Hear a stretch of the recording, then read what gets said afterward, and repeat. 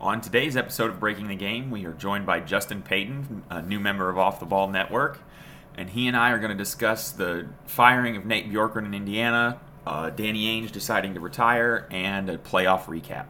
It was a lot of fun to record. It should be a lot of fun to listen to. Don't miss it. We'll be right back after this.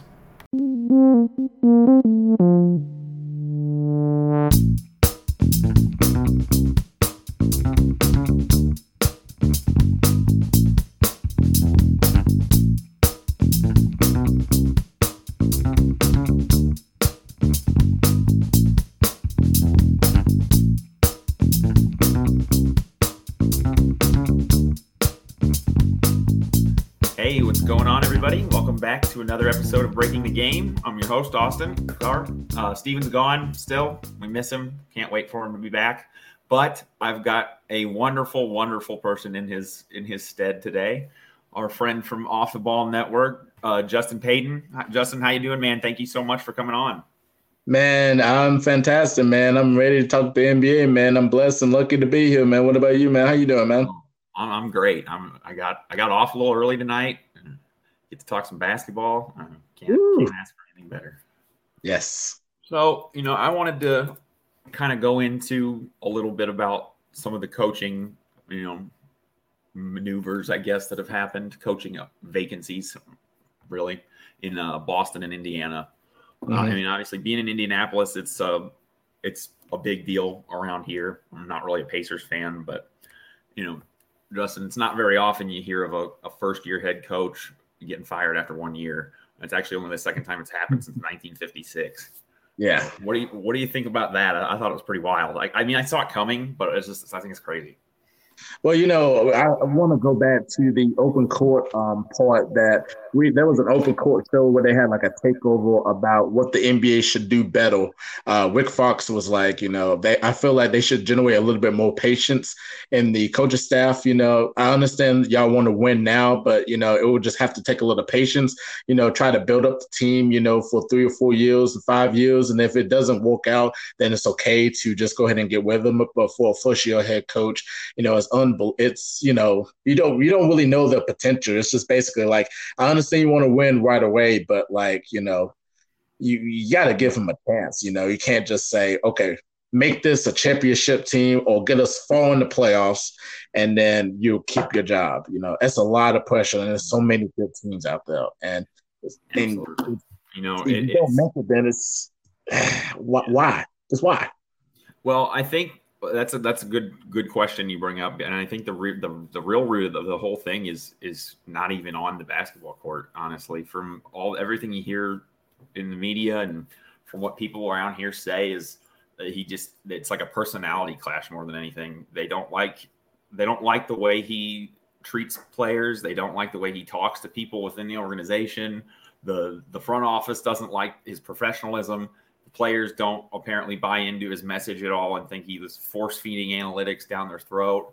And it's one of those things where I don't think if they'd even if they had won a first-round playoff series, he probably still would have been gone. It was just the players he had kind of lost that locker room, so to speak. There was a pretty ugly scene that it blew me away just because of the context and who it was. Goga Bitadze, their backup, third string, basically center, got into a shouting match in the middle of a game with an assistant coach, and they called a timeout, and the camera was zooming right in on his face when you saw him point at the sideline and cuss out his coach right on TV. Man. And it was an embarrassing thing for them, obviously. And so, it just kind of went downhill from there. But I agree with you, though. 1 year's I guess you're just admitting failure and trying to start over, right? Yeah, pretty much, man. Look, every coach is not going to be perfect no matter what, everybody didn't like that Chicago coach. I forgot his name, ran the players and ran practices long and have them do all the conditioning. You hear people complaining. Same with the Cleveland coach that they had, a lot of players complaining and stuff. Look, every coach is different, and, right. Every coach is going to have that same mindset to win. And how to win, it's going to take different styles and all that. So, Absolutely. And, I think the big question for me is, so Bjorkgren came from, Nick Nurse's coaching staff. They won a G League title together, and then Mhm. they actually played against each other in the G League championship the next year. And then Bjorkgren went and was his assistant on that championship team in Toronto. So Mhm. this guy's won at every level. He actually, even his first head coaching job was a high school head coach, and he won the Yeah. state title in his first year. Yeah. Like, so he's been successful everywhere. He's been able to get along with people everywhere he's been. And I almost can't believe that any front office in today's NBA would miss on this kind of stuff. Like, that you're hearing Yeah. that he doesn't treat people with respect and nobody likes him. The players don't buy in. Like, that you've missed all that for the last 40 years, or what's the difference? That's like something that kind of been puzzling to me. It is, man. I mean, you go back to the Chicago Bulls in their last year, it's like everybody didn't really get along, but you never heard anything about it until you listened to The Last Dance. Jerry Krause, was like organization wins championships, and Michael Jordan's like, no, players win championships. I mean, it was a lot of clash back and forth, personality clash back and forth between the organization and the players and the coach. I mean, like I said, everything ain't going to be perfect, but if everybody has that same mindset to win, but if it has to take and they have to meet and like kind of just make peace, I mean, you got to throw all the hate and all that aside just to win. It's about the sacrifice of winning. So definitely. And, I think people kind of underestimate a lot of times how big of a sacrifice that can be, because it's not like every NBA team is a bunch of best friends that go out and do everything together. Exactly. It's like your job. You're not best friends with everybody you work with. Yeah. If you are, that's pretty cool. But I kind of would say with the network, I'm pretty good friends with all these guys, so that's kind of like that. But you get what I mean. Like, they're not all going to get along and go, and they're not all the Utah Jazz that are out, yes, going door to door singing Christmas carols on stuff together.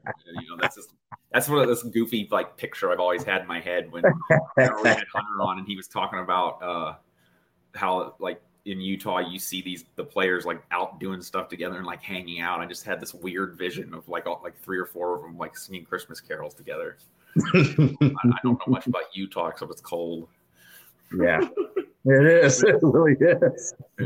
Anyway, just a little joke, but so Nate Bjorkgren, it was an odd situation how he kind of came up as the coach too. I mean, doesn't it seem to you, Justin, like lately the trend has been all of a sudden like some guy just is, you never heard his name before, and then all of a sudden he's like the hot coaching prospect, and then he's the next head coach somewhere.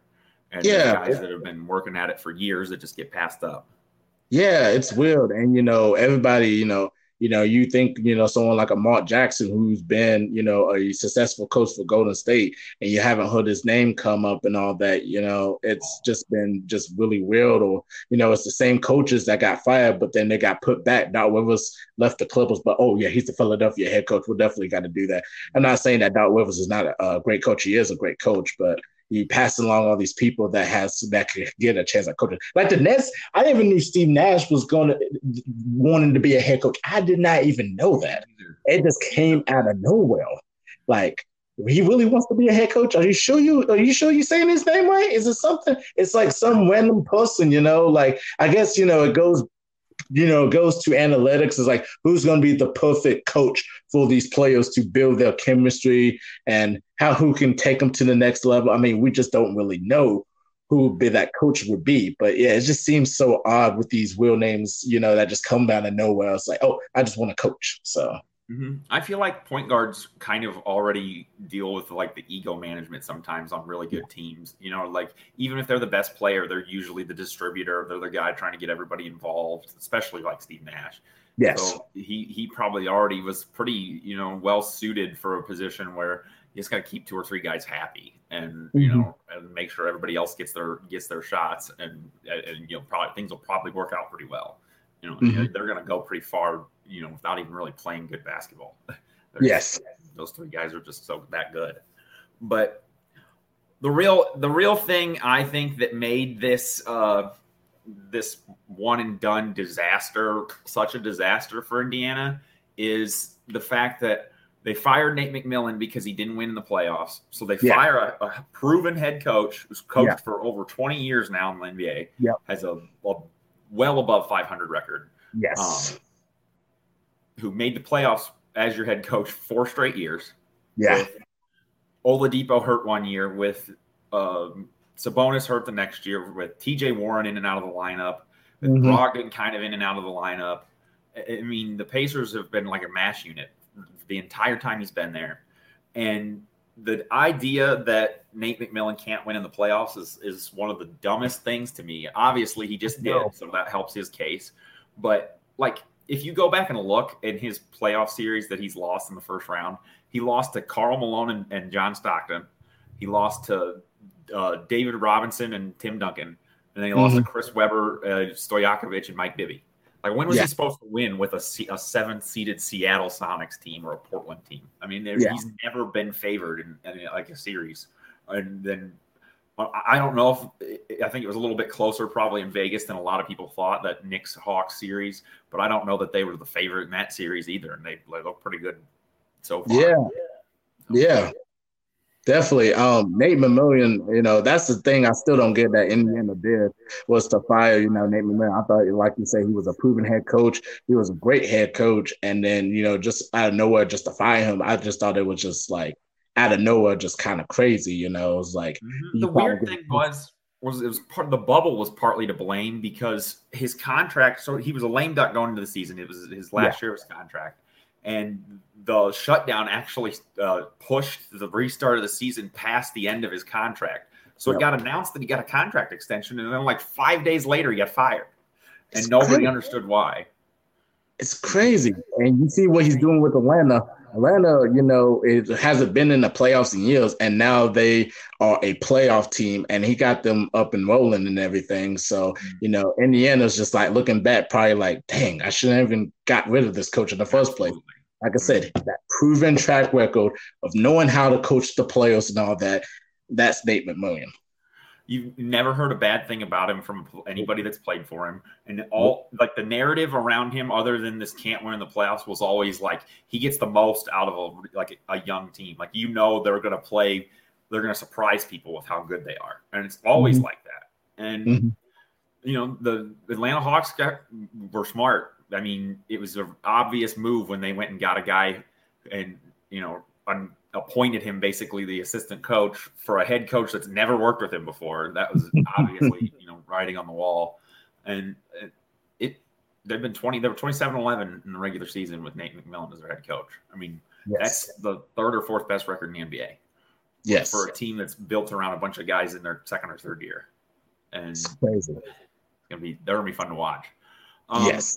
I actually kind of want to talk about this. This is going to be kind of impromptu, but I want your thoughts. So who do you think out of all these guys, these young stars that are having these great playoff series, Devin Booker, Donovan Mitchell, Trae Young, who do you think has the brightest future out of some of these guys? It doesn't have to be anyone. You can pick anybody. Oh, man, it's like, asking like one of your kids, which one of your kids is your favorite? Because a lot of people have like, a lot of different, a lot of them have futures and stuff, man. Donovan Mitchell, that Utah Jazz team is so deep, Donovan Mitchell, the way he's been playing in the playoffs, because look, you got to think about it. They only lost one game and that was, tonight, which we'll talk about, last night, which we'll talk about later with, against the Clippers. But, the other game, he wasn't even playing against the Grizzlies. And for him to go out against a good Clipper team and put up like 30-something points a game, it's just remarkable to me. Devin Booker could score in his sleep. I've been really impressed with him and the way that he is aggressive and he's hungry for that title too as well. It's coming from that Chris Paul influence of leadership. But my favorite one personally has been Trae Young. I feel like Trae Young's going to be like one of those type of players like a Reggie Miller, especially like if he goes up to these cities like a Philly or a New York to just go out there and, is just confident in a shot and just make that New York, Philly crowd hate him. Because that's the thing that we miss in the NBA is the rivalries. Yep. Like you can name a rivalry back in the day that was just exciting to watch. Even Miami and New York was a rivalry back in the day. So to have Trae Young as he is, I mean, that's a rivalry the next 10 years that's going to bring in like seats and everything. And it's very impressive. Yeah, I think you're absolutely right. Yeah. I just love the way it seems like Trae Young. So I had the complete wrong like thought process on Trae Young. Like he doesn't obviously really look the part of an NBA star. He looks like a little kid to me. Yes. And that's not to say that matters. Obviously it doesn't. And I know he was good. I always knew he was good. I just watching him against the Knicks in that series and in these playoffs, like he absolutely feeds off of the crowd hating him. And it's like a wrestling heel. Like it's so fun to watch. And he's like the littlest guy out there. And I don't know if I've ever heard this comparison, and it's a little bit of a stretch, but it's kind of Allen Iverson-ish, just how he's so like he welcomes all all comers, and when he makes a shot and gets an and one, he puts his hand to his ear and listens to the crowd for wants those boos, and you just don't really see that from a lot of guys anymore. And Devin Booker's kind of shown a little bit of an edge here too, and I like that about him too. I was kind of not the biggest Devin Booker fan either, but these playoffs, these guys have like absolutely changed my mind on them. I knew they were good. It was just they're really showing me something that I didn't think was there before. And Donovan Mitchell to me was the one that I always felt like could be great from about the first time I watched him. And, the Dwayne Wade comparisons are a reach to an extent, but I think they make sense. Especially when you have Dwayne Wade as one of the owners of the Utah Jazz. It's always been interesting when you hear the news, like Dwayne Wade's part of like the ownership of Utah Jazz. It's like, he could have been an ownership for the Miami Heat, or could have been, an owner, with the Lakers or some team but the Utah Jazz was just like a little bit of stretch. But at the same time, Donovan Mitchell is over there. And, when you listen to Dwayne Wade, analyze, Donovan Mitchell. It just seems like he just loves Donovan Mitchell. He just sees a lot of his young self in Donovan Mitchell, just the way he plays and goes after it and all that, So I can definitely see 35-7 in the finals like Wade did that one year, but he's kind of, to me, feeling like he's having that sort of breakout, performance so far, and he's doing it with an ankle that he's admittedly said is still pretty sore. Yes. Mm-hmm. Crazy. And then one more player I just wanted to shout out to as well. I forgot all about him and all that. Luka Doncic. I mean, the next probably I don't know how long it's going to be. This guy is probably going to be the best one. He's probably the best one out of the bunch. People will forget about him, but no, nobody don't forget about him. But that team is just not that good to me. And they're a great offensive team, but they're just not good. They need to go up the next level. I mean, Lucas did everything he could in the playoffs, but he's probably going to be the best one out of that bunch. Like, I mean, as young as he is and as ready as he is. Great offensive team. Or anytime you get a guy that's averaging 29 and 10 assists. Yes. That's why. It's because of him. Yes. Did you see the meme about Porzingis? So it was the Scooby-Doo gang, and they're unmasking the villain, and it said, "Let's see who the real pandemic P is," and it was Kristaps Porzingis under the mask. Oh man, I laughed so hard when I saw that. Paul George, we'll get to it here in a minute. Paul George had a little bit of a redemption game for himself there. Yes, finally, which I don't think he's been that bad in these playoffs. People just love to hate Paul George. Mm-hmm. I'm kind of I'll admit it. I've hated on Paul George a lot on this show, but I don't know. He talks too much for somebody that's never really done anything. Mm-hmm. When your guys talking, like Damian Lillard said, you can't really talk when the only game where he made was in a Gatorade commercial. Yeah, I'm always here for shouting out players, man. We're all about the love here on Breaking the Game. I've got some shout outs I need to get to before we move on. Yes. For everybody listening on Dash Radio on the Nothing But Net channel, thank you so much. Nothing But Net's been great. All the guys there at Dash Radio are amazing dudes. They've done a lot of work with our network, and we're very grateful for them. So thank you for tuning in wherever you are. If you're listening on Dash, if you're listening on the podcast, cool too. We'll take the downloads, maybe 5-star review if you like us, for sure. If you don't like us, just leave a mean comment. It's okay. I can take it. And then obviously, Justin, I've always got to thank the people at Manscaped. They are one of the sponsors of the show. The Manscaped people they couldn't be better. I was pretty nervous when Steven left about, having to take over all this business side stuff of everything that he did. And they've been awesome. They're so easy to work with. I mean, they got the best stuff. Like the stuff is just cool. They sent me like one of everything, and like it's just cool looking. Like everything is made really, really well. They've got the Lawnmower 4.0. It's got skin safe technology. You're not going to cut yourself. You don't have to worry about nicks and all that. You got a 4,000K something spotlight on it. I mean, it's so high tech. I don't even know how to use everything on it yet. But it's great, and it's awesome stuff. Father's Day's coming up. They've got all kinds of deals on their website. Maybe a downstairs groomer doesn't sound like a great gift for Dad, but they do have stuff that he would probably like. Like the boxers are great. They've got an ear and nose hair trimmer that, as guys get older, they need that. Let's be honest. And everybody that's intimate in your life will thank you. You'll thank yourself. You don't have to use the same razor on your whole body as you do your face anymore. I never did. I didn't know that was a thing, but apparently it is. Or it doesn't need to be anymore. Manscaped, can't say enough about them. And they know I like easy stuff, so they made our code so easy, Justin. It's BTG. It's 3 letters. I can't even forget. Even I can't forget that. And I forget a lot. So thank you guys, everybody at Manscaped. Thank you, everybody, for listening. I got Justin here from Off the Ball Network in to help me out with the show tonight. It's been a lot of fun so far. Thanks for joining us, Justin. Hey, man. Thank you so much for having me on the show, man. Thank you so much. Absolutely. Always love to talk basketball with anybody. It's a good time. Yeah. I do want to kind of get into one other coaching situation a little bit before we go into the playoffs here. Danny Ainge stepped down as the president of basketball operations. Mm-hmm. And Brad Stevens moved into pretty much hit that role. I think they said an expanded role, which I'm pretty sure that's what it is. Mm-hmm. I haven't really thought too much about who they go after as a head coach. I don't know. Like I said, NBA head coaching prospects seem to change like daily, and it's all of a sudden it's just some guy that you never heard of.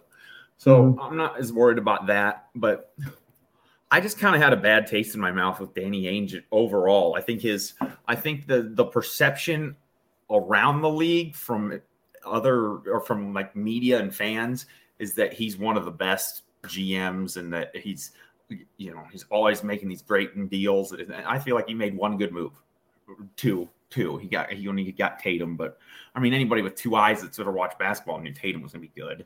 It's not that amazing, and he never did anything with all the assets that he acquired, and.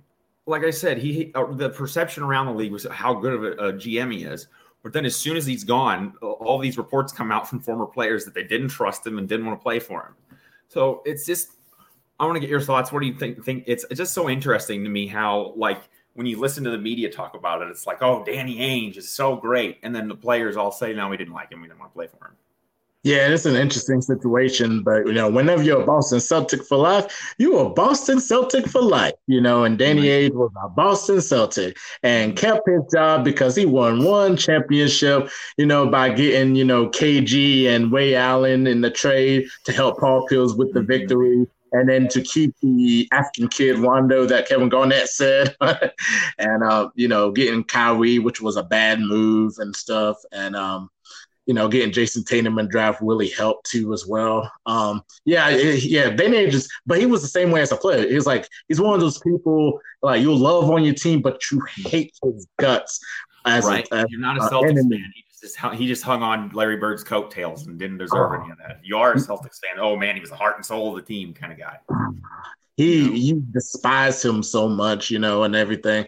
But yeah, I mean, he hasn't been a great GM to me as well, just because he won 1 title and stuff. Okay, he could have won more than 1 title. He could have won – if he could have had like 3, 4, 5 titles and all that, he would still – the all-time leading Celtics scorer, Kevin Garnett, who won an MVP, one of the best power forwards of all time, and one of the 3 best three-point shooters of all time who people forget how good Ray Allen was for a long time. Yes. Like people have those memories of bald Ray Allen in Miami just shooting jumpers from the corner all game. That man could play. Yes, he could. It was fun to watch in Milwaukee. I liked him when he was in Milwaukee. And that Oh, fade. Ooh, man. Oh God, he was so good. Mad Milwaukee team was loaded when he was there too, and that was the best Ray Allen version I've seen because dunking basketball, 3-point shot, can do anything, all around player. I mean, that was the best Ray Allen, but people don't ever talk about it. They talk about the Seattle, Boston, Miami, so it's interesting. But I am interested to see what happens because Kemba Walker's, I'm pretty sure, done in Boston. He's pretty much demanded his way out. Thank you. I didn't like that whole idea of Kemba Walker going. Well, I did at the beginning because I was like, okay, it's going to help the team because of what he did in Charlotte. But he didn't really prove anything to Boston. He just made Kyrie just look like he was a much better player in Boston than Kemba was. So I'm glad that they're moving on from Kemba. I think it's pretty crazy to how I feel like the thoughts on Kemba and Kyrie were that they were pretty close in ability at one point until all this. I think it's unbelievable now to think about that. But I think a lot of people thought that, and it's crazy because Kemba Walker. I mean, there's a reason you go like 23 straight games losing to the same guy. There's just something that's not there, And Kemba Walker's great when he's healthy, but he's little and he gets beat up a lot the way he plays. And he's been banged up a lot. And I think if he's healthy, he could definitely help a team. And Boston just wasn't a good fit. Obviously, everybody said that Gordon Hayward was redundant to Tatum and Brown, and they didn't need him. And then you saw what happened this year. I mean, there was times when they couldn't score the ball. Like if Brown wasn't, or Tatum and Brown weren't hitting shots, like they couldn't score. They could. Danny Ainge had, all these opportunities to get guys. So he had this handshake deal with Al Horford that they're going to re-sign him. He leaves for nothing. The Kyrie Irving situation, everybody wanted to get rid of him, but they didn't get anything for him. And then Gordon Hayward basically, out of the goodness of his heart, agreed to kind of back off and take a sign and trade at the last minute because Danny Ainge was convinced that he could get Oladipo and Miles Turner for him because he only wanted to go to the Pacers. I didn't even know that he was interested in the Pacers until I heard about Danny Ainge talking about it on NBA radio.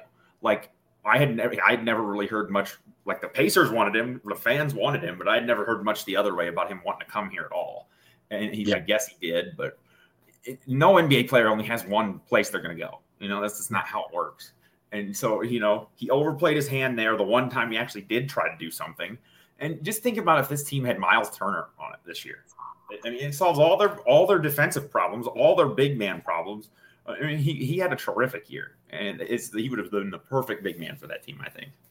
I agree with that. Losing Al Horford to, Philadelphia, and where I forgot what team he's on now. That kind of really hurt the Celtics because technically on Oklahoma City, but I don't think he's not going to play for him. Yeah.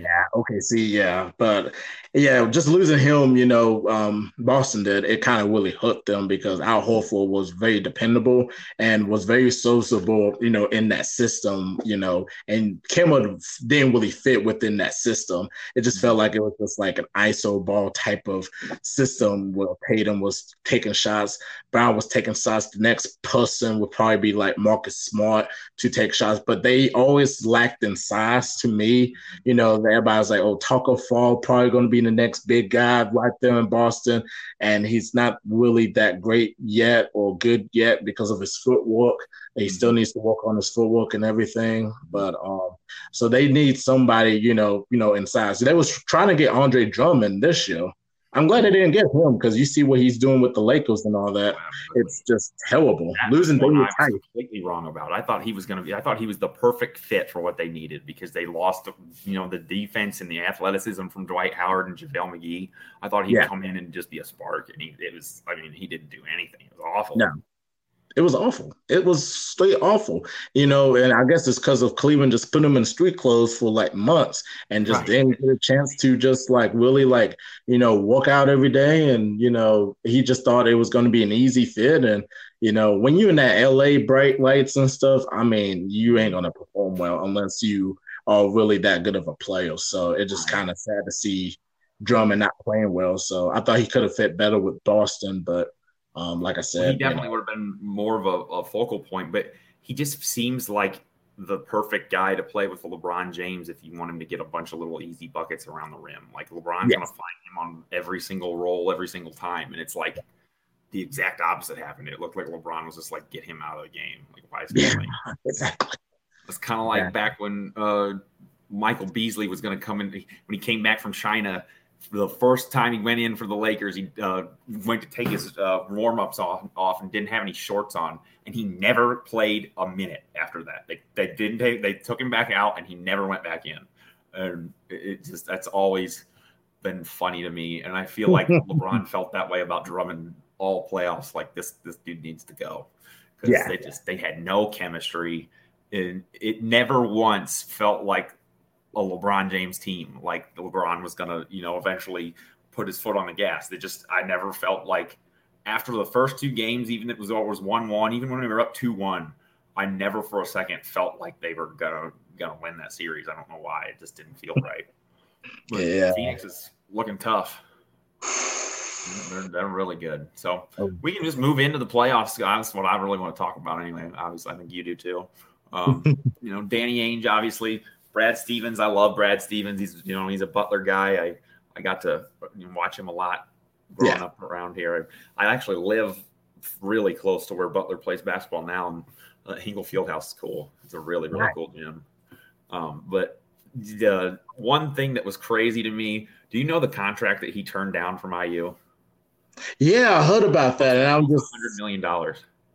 That's crazy. I thought he was. That was crazy that he toned that down. I guess it just at the end of the day, it's like they really don't want to go back to the college level. Some coaches don't want to go back to the college level, and they feel like they can do something in NBA level and the pro level, which is the highest level. They're gonna stay in the highest level, But smart coaches know if they're better in college, they will take the. I would have took the deal. $100 million. So much money.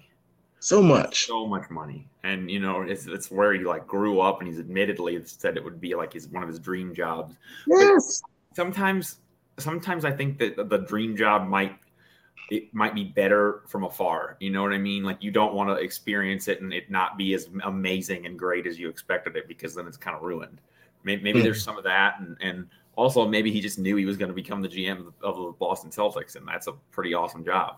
So I kind of feel like now that makes that part of it makes a little bit more sense if this was kind of something that they had talked about, because like $100 million for 7 years, it was something around that. That's insane. And like from IU, who kind of typically goes pretty cheap on coaching hires for as big of a basketball school as they want to be or claim to be, and they just they don't really ever go after like that big superstar or whatever you want to call him, head coach like that. So it was exciting for about 2 minutes, but I'm really, really liking the Mike Woodson hire. I'm excited about that. Yes. So that's a good secondary, second option there. But I don't know. I don't follow the like a coaching rumors a lot. I have no idea who would be a good fit in Boston. I feel like Mark Jackson might be a good hire here in Indy, just because the fans would go nuts for it. They love him. So, I don't know. What do you think? Man, there's a lot of good names out there. The one person they really kind of thinking about going towards, kind of interviewing is Chauncey Billups. And he's been wanting to get in the coaching scene for a while. Like I said, he'd be like a first year coach. Is he going to be prepared for it? Is he going to be a good coach? Jason Kidd's out there. You have, Mark Jackson, Terry Scott fired. So it's going to be Budenholzer Bucks might lose this series, but we'll talk about that later. I mean, there's so many coaches that they could go after and all that, but they would need to find the right hire that could build this team and can get the players that they need for that system so that Boston will be a powerhouse again. Right. I don't know if it's an X's and O's thing as much as a leader of players. You know what I mean? Like, I think Brad Stevens is probably up there with the very best in terms of strategy and coaching them up and that kind of thing. But he's never once struck me as a guy that can walk into a locker room and give a rah-rah speech whatsoever. No. He just seems like he comes in there kind of quiet and, we know what we need to do kind of guy. And that works. But, sometimes the other ways, look at like what Coach O in LSU, like that dude, he's 99%, rah-rah speech. And he won a national title a couple of years ago. So it can work both ways for sure. I've always I hope I hope good things for Brad Stevens. I'm just sad that he's still with the Celtics because I can't. I know it's hard for me. I try to root for Jason Tatum, and that green just gets to me by the end of the game. Yeah, it's tough, man. It's tough being a Boston Celtic. Well, I'm Lakers and Celtics. It's fun to win, but you get hated on an awful lot, man. Yes. I remember when the Lakers lost to the Pistons in whatever year it was with the Ben Wallace and Rasheed Wallace team. And there was like a group of like 10 kids from my grade at school, like waiting for me at the front door because I was the biggest Lakers fan. And I had just spent the last 3 years gloating over them. And they were so excited when they lost. I was like, man, you guys were in like third grade. They were already haters. I knew they were. Well, you want to talk about these playoff matchups, Justin? I'm excited, man. I'm excited with these playoffs. Yes. You lead the way. Man, let's go ahead and talk about tonight. Just a surprising sweep by the Phoenix Suns on the Denver Nuggets. Jokic, man. I mean, I just felt like he was in the island by himself, and then nobody was swimming with him. That's the problem with. See, the value of Jamal Murray was missing. Because when he went down, I was like, they ain't gonna get far in the playoffs without him because that's the second option. That's the closer or sometimes the first option if Jokic is not going to play well this series or this game. Jokic did everything he could. But Michael Porter Jr., Aaron Gordon was a disappointment because I thought he'll bring, a lot of energy and scoring like he did with Orlando. He was like, I want to go to a good team or contender, and he got that chance and he fell to the expectations. Will Barton and Morris didn't really play well. It just seemed like Jokic, was embarrassingly won the MVP. And he probably might just give the MVP trophy to Adam Silver in the morning and say, I don't deserve this. I play that off. Our team played awful. I don't deserve this, I really don't. So good. It's unreal how effortless it seems too. Like standing there on the elbow with the ball over his head and he just flicks his wrist and throws like a dime pass right to a cutting guard that you didn't even see until he threw the pass. Like it's unreal how he's just smooth with everything. Shot like 43% from three. And I mean, he's not the worst MVP like in the last 20 years, like people are trying to say. People that are saying that don't know what they're talking about. He might be the most unexpected though. Yes. Like before him, the lowest pick was 15th that won an MVP. He was the 41st pick. And the narrative used to be that Euro big men were soft and couldn't play. That was really like every one of them that came out was the next Dirk Nowitzki, and they all stunk, for a long time. And you look now, the Euro big man kind of led this mini big man revolution of where, for a couple of years there was no real center play, and this year, the two top MVP final finishers were both centers. So it was interesting to see that how good he's become in such a short time. And like even just from the bubble last year to the very beginning of this year, how much better his defense was. Yeah. He improved on all of the things that everybody said he needed to improve on pretty much year after year after year now. And I just hate hearing the people say that he doesn't deserve an MVP. Like he almost averaged a triple-double. He was like third in the NBA in assists as a center. I mean, I think he could have had a 40 and 15 average, and people would have still said, he didn't deserve it for whatever reason. And I'm happy for him. And Jamal Murray, like you said, what the real value is for him is, Michael Porter Jr. can score a lot. He can be their number 2 option if he has to be. But imagine instead of your starting backcourt being Austin Rivers and Monty Morris. It's Jamal Murray and who's the other? Will Barton. Like that's a completely different series. It's a completely different team. Now when Michael Porter Jr. shoots 1 of 9 and has 17 points, he's not your number 2 option. You had 2 guys both score 25 or 27 or something, and that's a pretty good, recipe for winning, especially in the playoffs. And it's a sad thing that he got hurt, but it could be a blessing in disguise for this team too, because going into next year, I don't think there's going to be a whole lot of realistic expectation for them to be a title contender without Murray until he comes back, which might not be till the very end of the year. So, it gives Michael Porter Jr. kind of just a free reign to, just figure out who he is and hone his game, because he's going to get a lot of shots. They're not going to be worried about if they start losing some games. They're not at full strength. So they get a whole year of him developing and becoming, the guy kind of on offense. And then they get their number 1 scorer back. So if it works out all in their favor, I think it could be a serious blessing in disguise. But I'm with you. I did not see this sweep coming at all. Tonight was a little iffy on some things there towards the end of the game. I don't know how you feel about that. Yeah, that flagrant foul, I feel like it was I feel like he shouldn't have been thrown out the game, but I guess the referee was like, hey, World 2-3 Cancun, hey, enjoy your vacation tonight, but that should not have been a flagrant foul, and, he wasn't trying to argue or anything on the call, but it just intensified because Devin Booker, thinking that he's a tough guy and all that, but he's really not. He's really soft, but he's doing a jabbo and all that, and just intensify Jokic, and Jokic was like going at him and stuff. So, I mean, he should not have been ejected for that.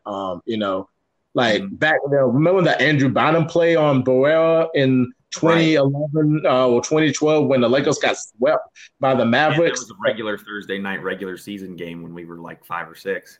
Nobody drove down the lane without getting their head knocked off 15 years ago. Yeah. It's crazy. Brushed this guy's nose with his elbow or his shoulder. Got all ball. Yeah. Barely brushed his forehead with his shoulder, and the dude flopped on the ground, and he gets kicked out of the game in a 3-point game in Game 4 of a 3-0. I mean, I know they're not going to come back and win the series, but they could have won that game with him in there. Yeah. Okay, so excuse me. So incidental contact in the head, give him a flagrant one. That's fine. Okay. Don't throw the MVP out of the game when it's one of the first close games of the series. That was rough. It was really rough, but shout out to the Phoenix Suns, though, on the other side of it. Chris Paul's really hungry for that championship. Hopefully he stays healthy. You see him getting hurt in the Lakers series with the neck and shoulder. But, if he could stay healthy, they got a really good chance. The thing that was very impressive about the Phoenix Suns is, not only you'll see the rise of Devin Booker, coming in, and Chris Paul's leadership with passing the ball and everything, but everybody else that contribute, not Miles Bridges, but Mikal Bridges, Jay Crowder, Cameron Payne, DeAndre Ayton actually showed out in the playoffs. And everybody was talking about this matchup between Ayton versus the Joker. And Ayton played really well the first 2 games and was giving, Jokic kind of trouble, because the only advantage Jokic got was outside, shooting and everything. But, and Ayton didn't really play well the last 2 games, but just his presence alone and that team alone, Monty Williams did a really good job. And then you see the amount of touches that they had. I remember one game, it's like they had like 12 to 15 touches, with Booker, Paul, Ayton, Crowder, Bridges, all just sharing the basketball together. They're really moving the basketball. They're playing defense. They're really hungry, and they will get after it. So Phoenix Suns, great job. Just great job. I'll tell you what, I was dead wrong about Phoenix. I didn't think they'd make it out of the first round. I was not right. I kept saying all year, one of these 2 teams, Utah or Phoenix, is for real. And they might both be, because I still think Utah's pretty for real, because I just thought Utah was a legit, everybody says they're the Atlanta Hawks from a few years ago that were the number 1 seed. They're way more like those Pistons that won the title than that Atlanta Hawks team. They're really, really good. But obviously I underestimated Phoenix because that whole team kind of seems like they've taken on from that kind of, I guess, dickish personality that Chris Paul's kind of known for, because like it seems like they're all ready to fight every game now in the playoffs. Like, we're here, we finally made it. We're sick and tired of listening to everybody talk about how our numbers don't mean anything. They're ready to. I mean, it seems like every game just about they're ready to fight. Which I like that. I kind of like that about Atlanta too. I feel like Atlanta's kind of the same way. That's what intrigues me about some of these young guys is it's been so long since we've seen anybody really like want to get in under anybody else's skin. You know, like Reggie Miller versus the Knicks is like my all-time favorite 30 for 30. And you kind of mentioned that Reggie Miller type player when we were talking about Trae Young, and I love it. Like, I can't imagine what I would have done if in that series, if at some point he just turned to the crowd and went like this. Like, I would have lost my mind. Like, that would have been amazing. And he'd be the guy to do it. Obviously, that was fun to watch. But back to Phoenix, they're really good. They're just really, really good. And when they got by the Lakers, I said, okay, they might go to the finals, and they are looking like they're going to be tough to beat. And I know Denver wasn't at full strength, but they beat the Lakers pretty handily. And people are kind of just glossing over 47 points in a closeout game against LeBron James, like, who's never lost a series in the first round. Yeah, Booker has 47 points in a closeout game, and it's just like, oh, who's the MVP of the first round? Is it Kawhi Leonard, or is it or is it Joel Embiid? Like, probably Devin Booker. Like, yeah, he kind of, everybody knows of his connection to Kobe. He kind of channeled that a little bit, I think, in that first round. And I just had another Justin on from the network. Our Phoenix Suns expert. Let's call it what it is. He's an expert. He's awesome. He knows so much about the Suns. I'm not sure he knows a whole lot about 5 other teams, but that dude knows everything about his Suns, and he's fun to talk to about him. And he said some things on the show, and I went back and I watched. And the Suns are the 27th slowest team in the NBA, but they're like the 4th most efficient offense, 4th or 5th highest scoring offense. And he kind of said it, and they slow down and play a half-court offense, and nobody can play defense. There's no good, really elite defensive teams at all right now, because everybody just switches everything. Guys just shoot open jumpers all day, and nobody can guard a team that's running an offensive set like a Chris Paul-led team can run, because they're just not used to doing it that much. And they just kind of slow the game down and get the shots they want over and over and over. And Devin Booker and Chris Paul can't miss. I mean, they've been terrific. Yeah, they are. You got 2 closers and Devin Booker. The interesting stat that was really impressive about the Suns that I heard, that Chris Paul has like 300 assists to 3 different teammates, and it just tells you how much of a leader and how much of the influence and how much facilitating Chris Paul is to a value NBA team. He took OKC to the playoffs. And OKC, on paper, you're like, they're not really that much. They're not going to be a name to heal. But just his leadership alone, just, the way he facilitates, the way he gets after it. I mean, it's just remarkable what he finished top 5 in MVP voting. It just tells you the value of Chris Paul to that team.